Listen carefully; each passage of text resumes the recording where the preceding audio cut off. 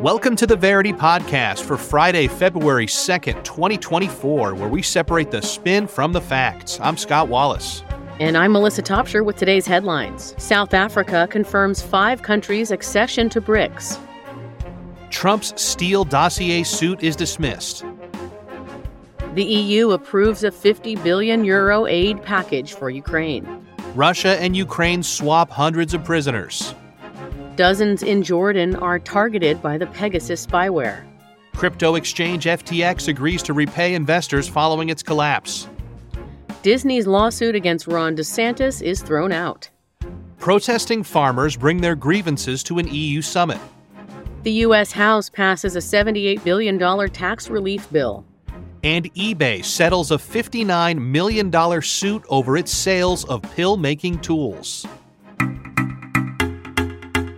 News from South Africa as 5 new nations agree to join BRICS. Here are the facts as agreed upon by Bloomberg, The Print, The Japan Times, Business Tech, United News of India, and Africa News.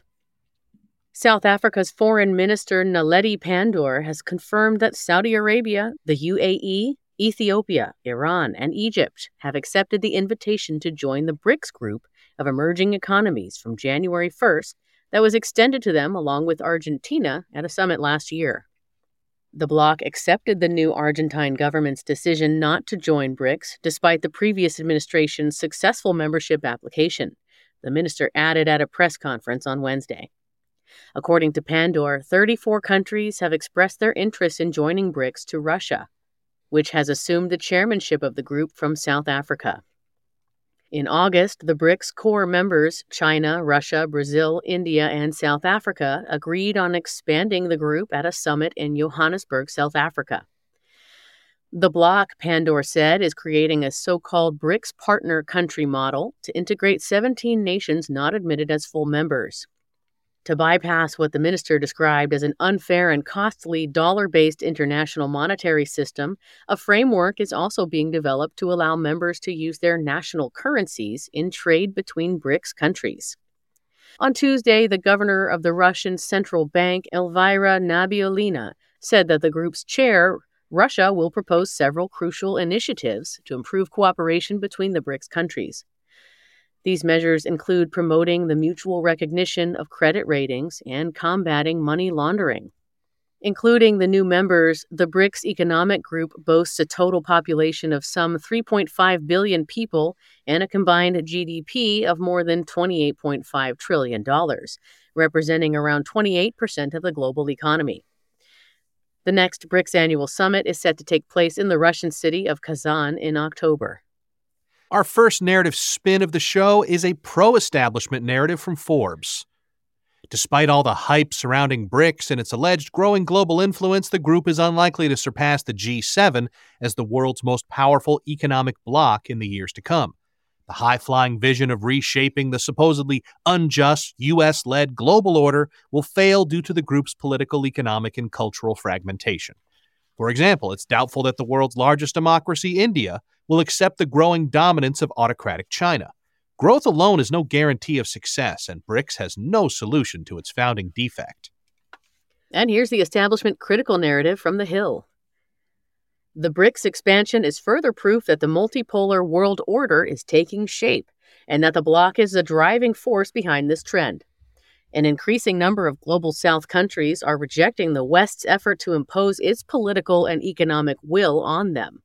It's precisely from its heterogeneity that the BRICS draws its strength and overcomes the differences and disputes between countries such as India and China.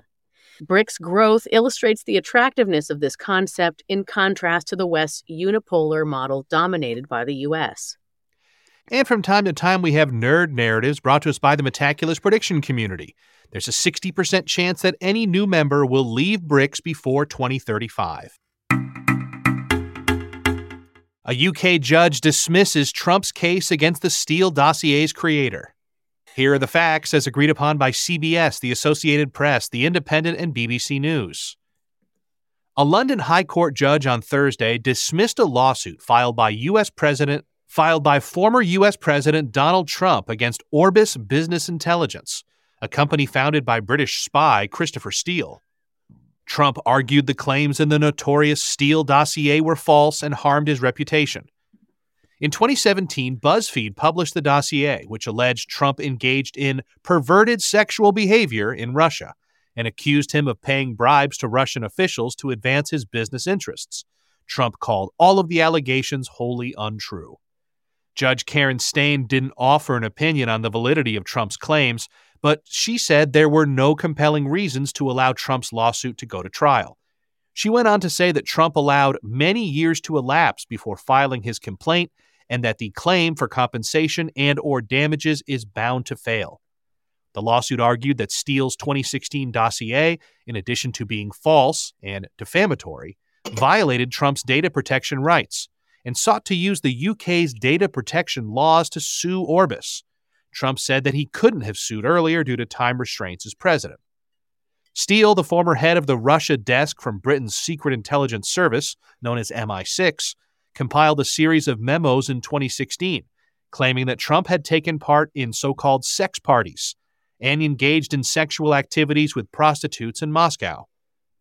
Stein said that despite the content of the dossier, Orbis cannot be blamed for simply possessing the material that was later leaked by BuzzFeed. The dossier was funded by Hillary Clinton's Democratic Party, and in 2022, the U.S. Federal Election Commission fined Clinton's 2016 presidential campaign $8,000 and the Democratic National Committee $105,000 for concealing the funding of this report.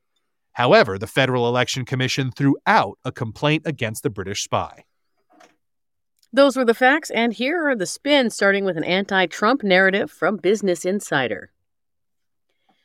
Whether he's the plaintiff or the defendant, Donald Trump continues to lose every legal battle he's engaged in. The former president complained continuously about the Steele dossier, yet he waited many years to file any sort of legal action.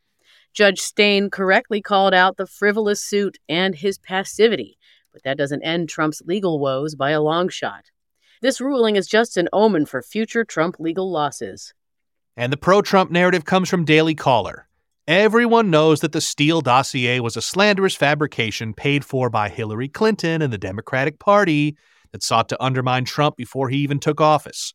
Even a biased judge couldn't refute the heinous lies that the dossier contained, simply dismissing Trump's case because he let too much time elapse. The judge also used various legal technicalities to throw out the case and deprive Trump of having a legitimate hearing. Regardless of the outcome, the Steele dossier exposed the corruption of Trump's enemies.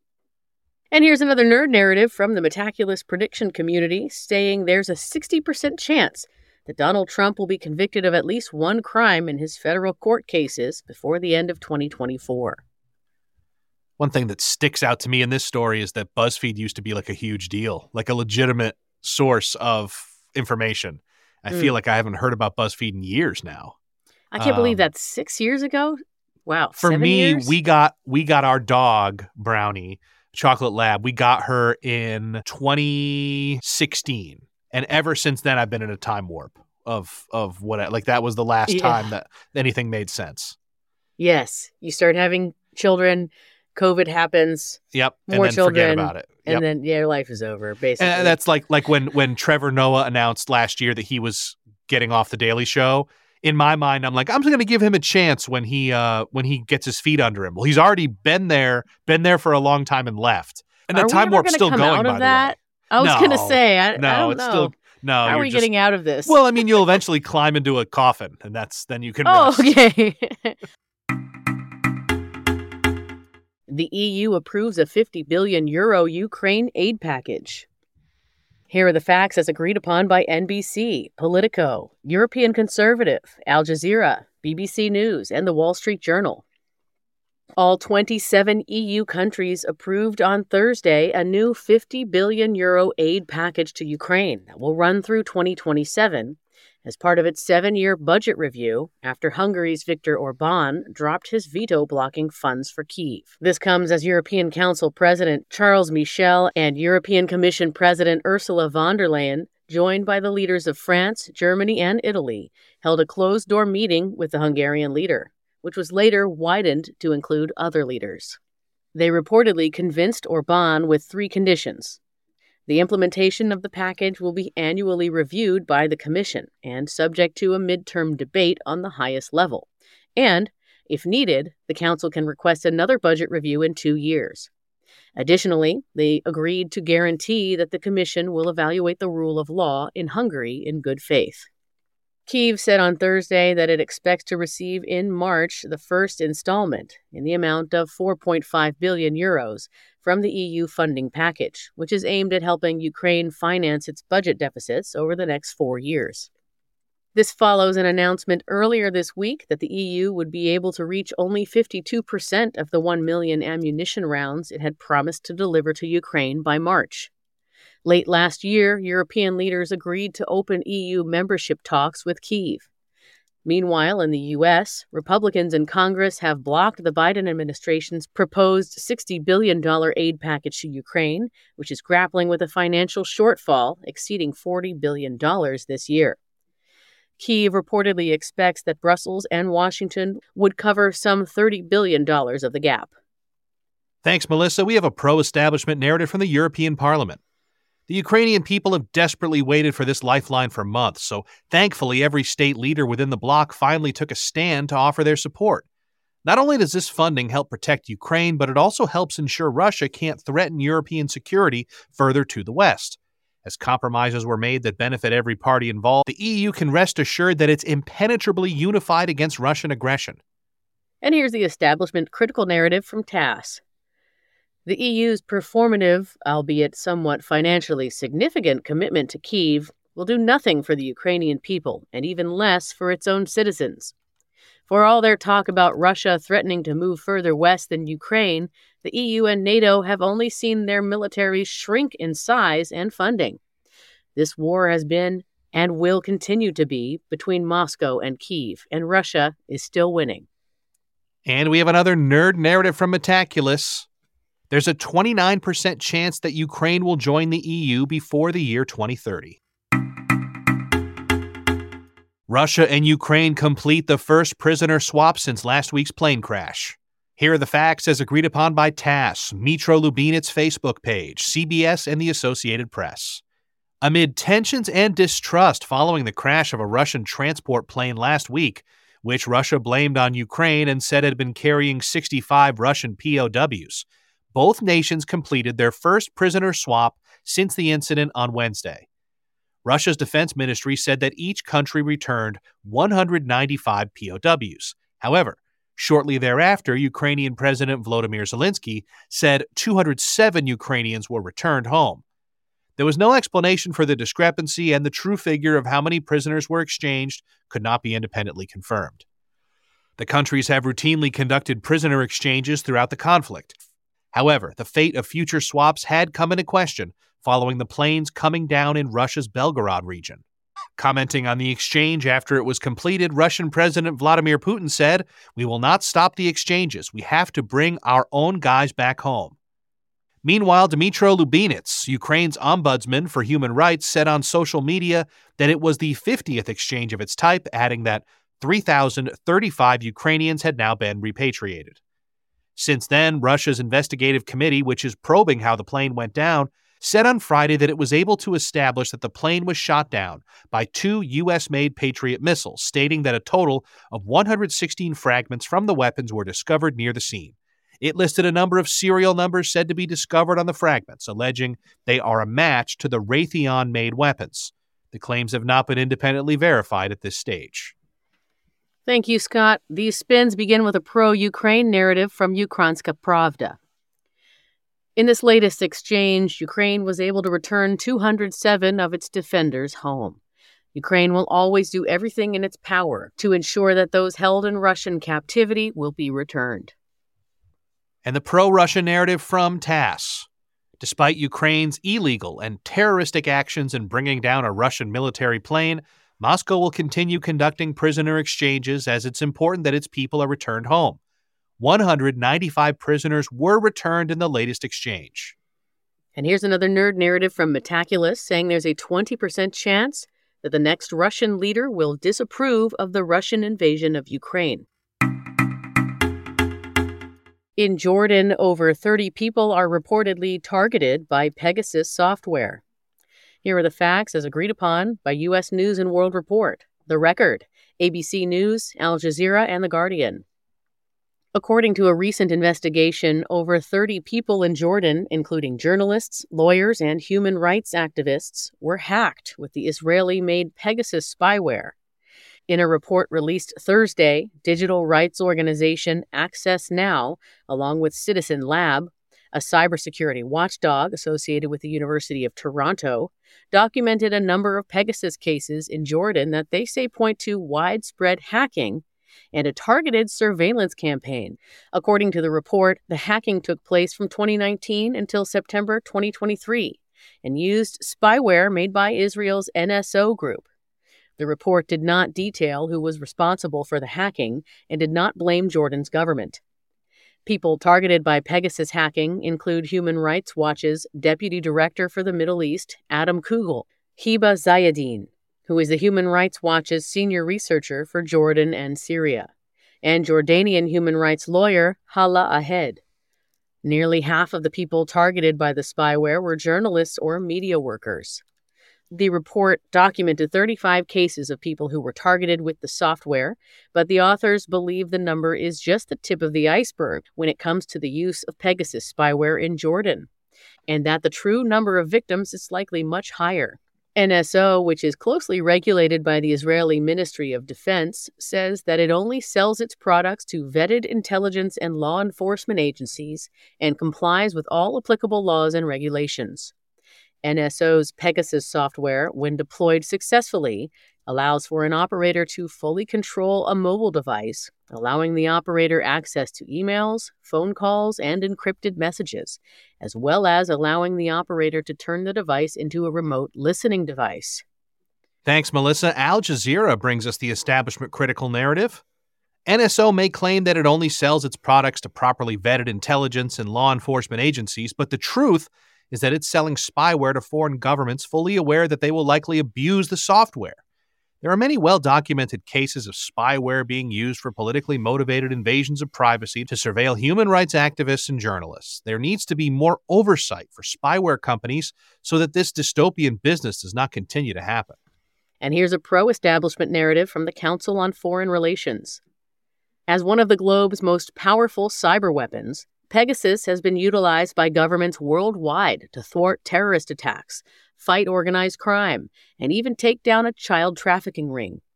As technology has improved, criminals have been able to hide their shady dealings, but this spyware changes the game. While NSO cannot entirely control what its products are used for, the company has terminated some contracts in the past over reported abuses and remains committed to keeping its software in the right hands. This is ultimately a force for good, even if some rare abuses get media coverage. And a nerd narrative from Metaculus, there's a 1.6% chance that at least one of Egypt, Jordan, or Lebanon will be at war with Israel on May 31st, 2024. FTX will repay billions but won't revive their company. Here are the facts as agreed upon by The Verge, Daily Mail, Coinpedia, and The Guardian. Cryptocurrency exchange FTX on Wednesday announced it won't rebuild the company and will instead liquidate all assets and use the funds to repay customers who lost money after FTX's November 2022 bankruptcy. Company lawyer Andy Diedrich said FTX had already recovered $7 billion in lost assets. FTX, whose founder and former chief executive officer Sam Bankman-Fried was convicted of fraud in federal court last year, previously reported having 36,000 claims, adding up to roughly $16 billion. Last year, though, it said it would only be able to repay 90%. FTX's downfall began when it lacked the $8 billion required on the balance sheet of a separate company owned by Bankman-Fried, Alameda Research. Customers began pulling funds, with crypto company Binance subsequently pulling all of its assets. The price of FTX's own cryptocurrency, called FTT, increased by more than 11% following the payback announcement. However, it had gone down by 30% over the past day and is now valued at around $1.87. Bankman-Fried's sentencing hearing is set for U.S. District Courts March 28th. Those were the facts. Here are the narrative spins, beginning with a pro-establishment narrative from Bloomberg. This announcement is a win for the victims of the FTX scam. The law clearly states that debtors must receive compensation based on the date of bankruptcy. The government has convicted these fraudsters and forced them to find the money to repay their customers. Plus, Bankman-Fried will probably wind up behind bars. The establishment critical narrative comes from Unlimited Hangout.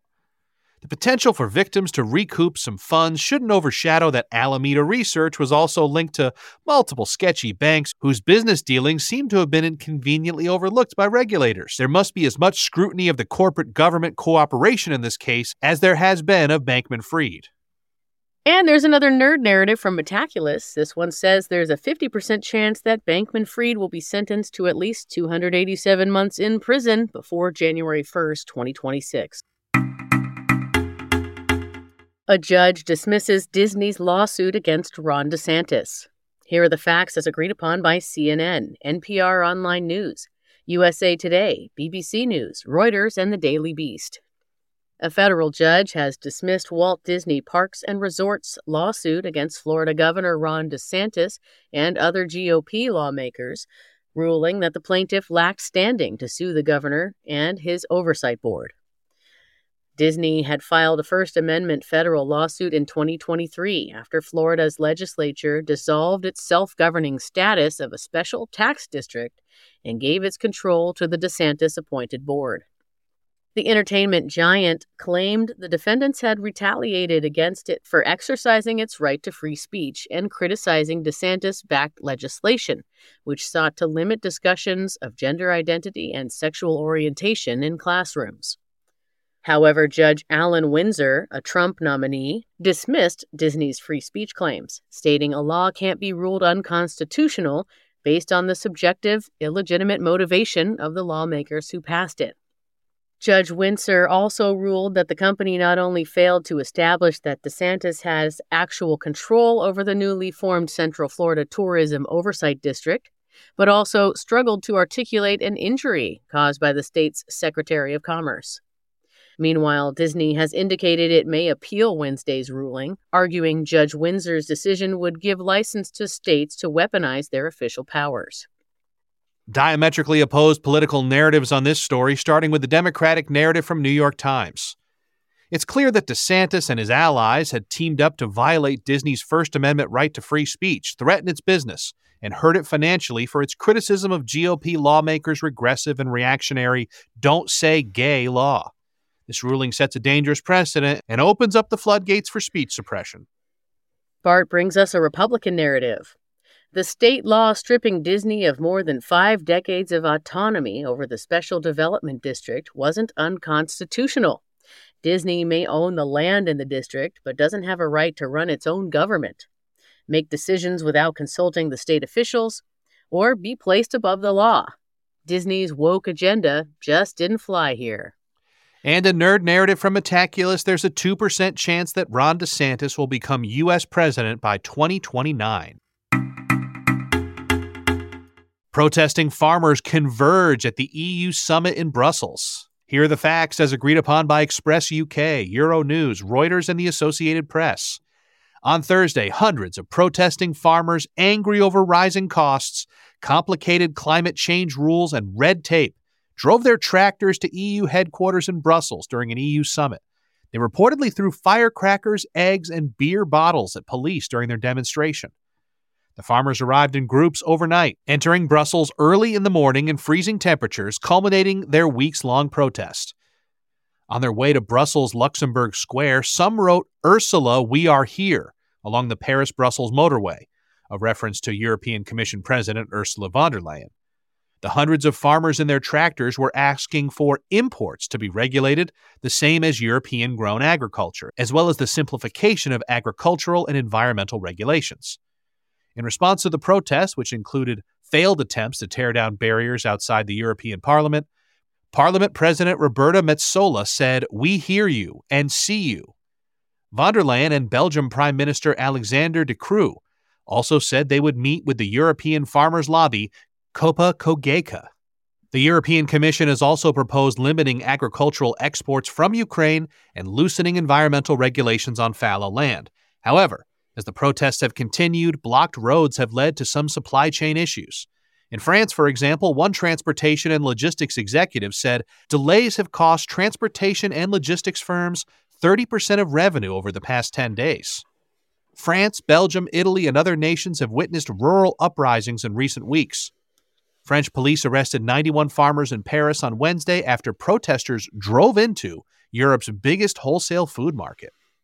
Thank you, Scott, for the facts. We'll start with a progressive narrative from The Guardian. Folding in the face of angry and violent farmers shows a lack of political will on the part of European politicians. Fearing the far right's alarming rise across Europe, incumbent leaders have shown no inclination to take substantial steps to reasonably inform the farmers, let alone tackle their aggression. This is hypocrisy at its finest and a serious threat to the environment. Counter that with this conservative narrative from European Conservative. The EU has done anything but cave to the demands of these farmers. The protesters driving their tractors across Europe are still angry because their leaders are pushing ludicrous policies like banning the use of fertilizer and forcing land to go fallow. These policies aren't about saving the environment, but rather introducing a Soviet-style system of control over the people who ensure food is on the table. And there's another nerd narrative from Metaculus saying there's a 27% chance of the EU meeting its 2030 targets under the Paris Climate Treaty.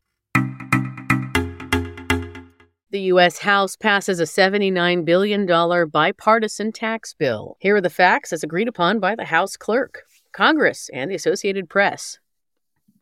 By a 357-70 vote margin, the U.S. House of Representatives on Wednesday passed the Tax Relief for American Families and Workers Act 2024. 188 Democrats and 169 Republicans voted for the bill, with 23 Democrats and 47 Republicans, respectively, voting against the legislation.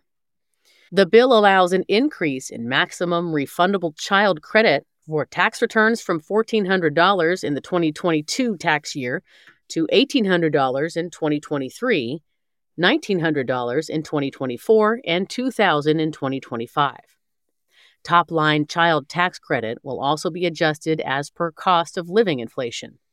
The bill delays the date of required tax deductions for domestic research or experimental costs until December 31, 2025, while also extending applications concerning earnings before interest, taxes, depreciation, and amortization, or EBITDA, to taxable years between December 31, 2023 and January 1, 2026.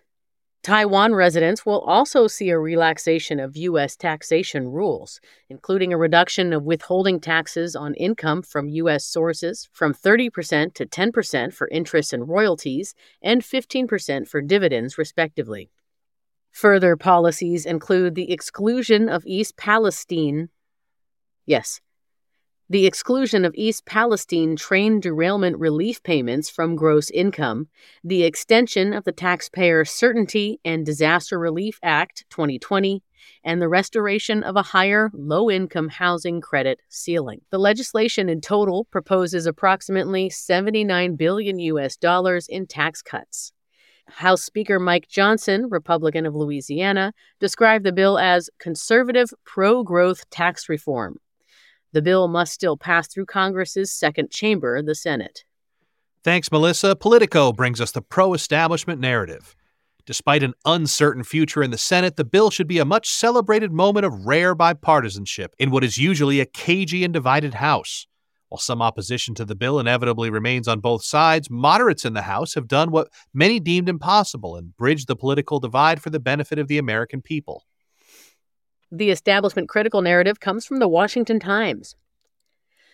Beyond its title, there's little to celebrate concerning the House's intentionally deceitful bill.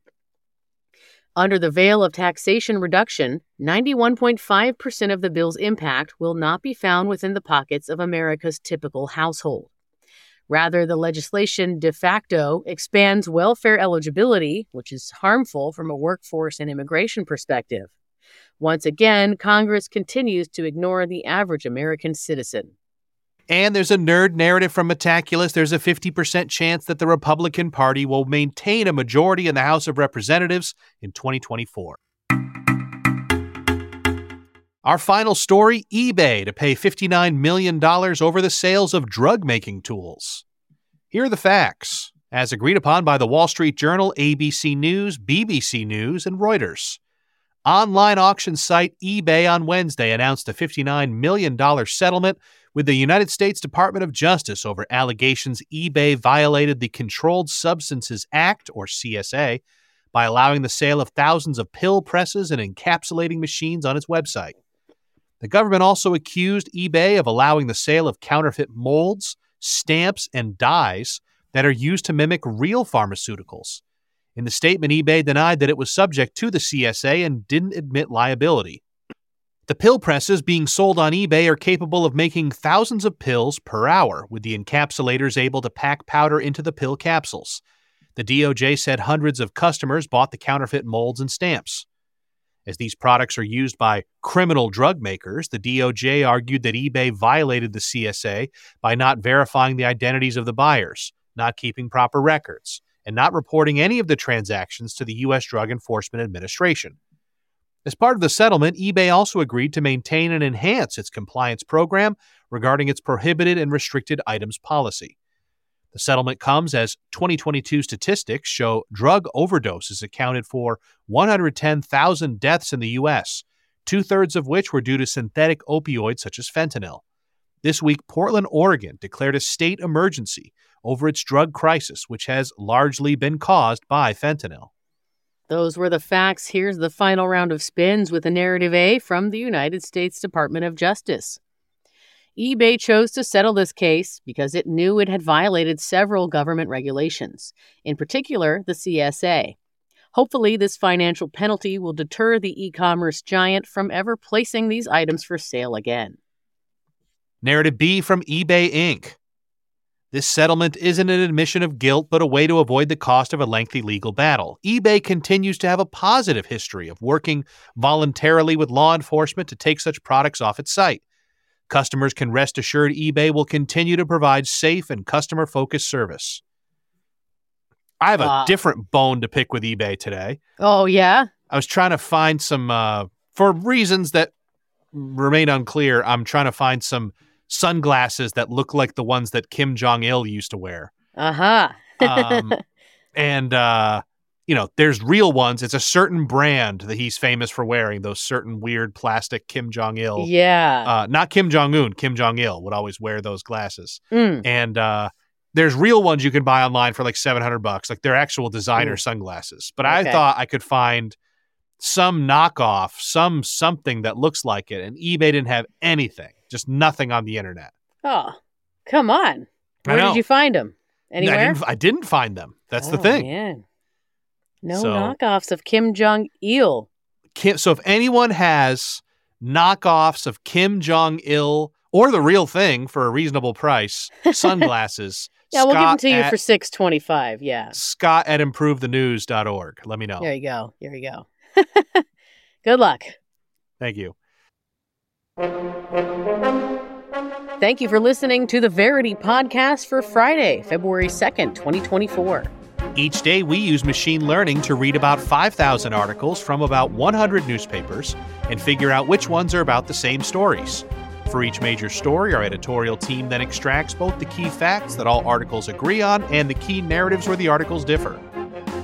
To find out more about Verity, visit our website, verity.news, or download our app on the Apple App Store or Google Play. For Scott Wallace, I'm Melissa Topshire, inviting you to join us next time on Verity.